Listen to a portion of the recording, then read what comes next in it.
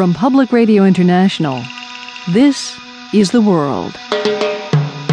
A co-production of the BBC World Service, PRI, and WGBH Boston. Today is Wednesday, March 23rd. I'm Lisa Mullins in Boston.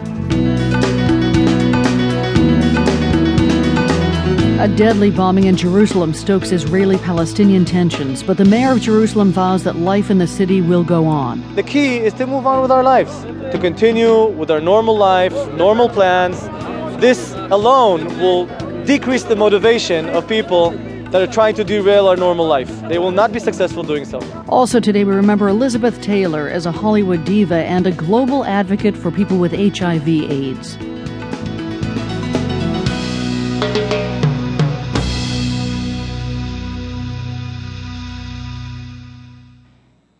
BBC News with Fiona MacDonald. The commander of British aircraft flying missions over Libya says Western forces now control the skies there and that Libyan troops remain under constant observation. Air Vice Marshal Greg Bagwell said Gaddafi's forces were being targeted wherever they attacked towns and civilians. We are now applying sustained and relenting pressure on the Libyan armed forces. Their air force no longer exists as a fighting force, and its integrated air defence system and command and control networks are severely degraded to the point that we can operate over his airspace with impunity. Meanwhile, in the rebel stronghold of Benghazi, thousands of people took to the streets to thank the Allies for intervening in Libya. Egypt's most senior prosecutor has sanctioned a criminal trial against the former Interior Minister for the shooting of protesters during popular protests in late January. More than 350 people died in the protests that led to the resignation of the Egyptian President Hosni Mubarak after 3 decades in power. From our Middle East desk, Marcus George reports. In a statement, Egypt's Prosecutor General said he had referred the former Interior Minister, Habib El Adly, to the Cairo Criminal Court for the premeditated killing of protesters that erupted on January the 25th. It added that Cairo's 4 former heads of security face the same charges. For 13 years, Mr. Adly was one of the most feared men in Egypt. He controlled the Egyptian police and the notorious and now disbanded state security forces. The disgraced minister has also been under the spotlight for financial irregularities and faces charges of misusing public funds. A bomb has exploded at a bus stop in Jerusalem, killing a woman and wounding about 30 other people, some of them critically. The explosion badly damaged a bus, shattering many of its windows. One of the first medics on the scene was Eli Beer. I was around the corner, I heard the explosion. I drive one of these Hatzalah ambucycles, so I got here literally in seconds.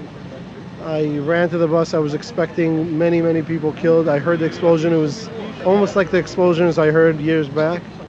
Israeli police have discounted a suicide bombing. They think someone planted the bomb at the bus stop and then ran off. The Israeli Prime Minister Benjamin Netanyahu has given his first reaction to the bomb attack in Jerusalem. He said Israel's security would be protected by what he termed an aggressive, responsible and wise response. There are reports of further violence in the Syrian city of Deraa following a police raid on a mosque that left several people dead. Witnesses said security forces had opened fire during the funerals of those killed in the raid, but there are no further details.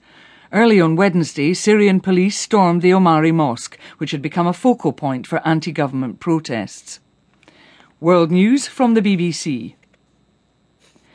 Parliament in Portugal is debating more cost-cutting measures amid increasing expectations that the minority socialist government will fail. Opposition parties reject the government's latest proposals. The Prime Minister, José Sócrates, says he will stand down if a vote goes against him. It's feared that fresh elections could produce more uncertainty on financial markets, bringing Portugal closer to a possible international bailout of its economy. The communist government in Cuba has freed the last 2 political prisoners detained during a crackdown on opposition activists in 2003.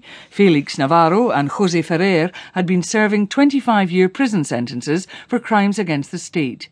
Most of the dissidents, known as the Group of 75,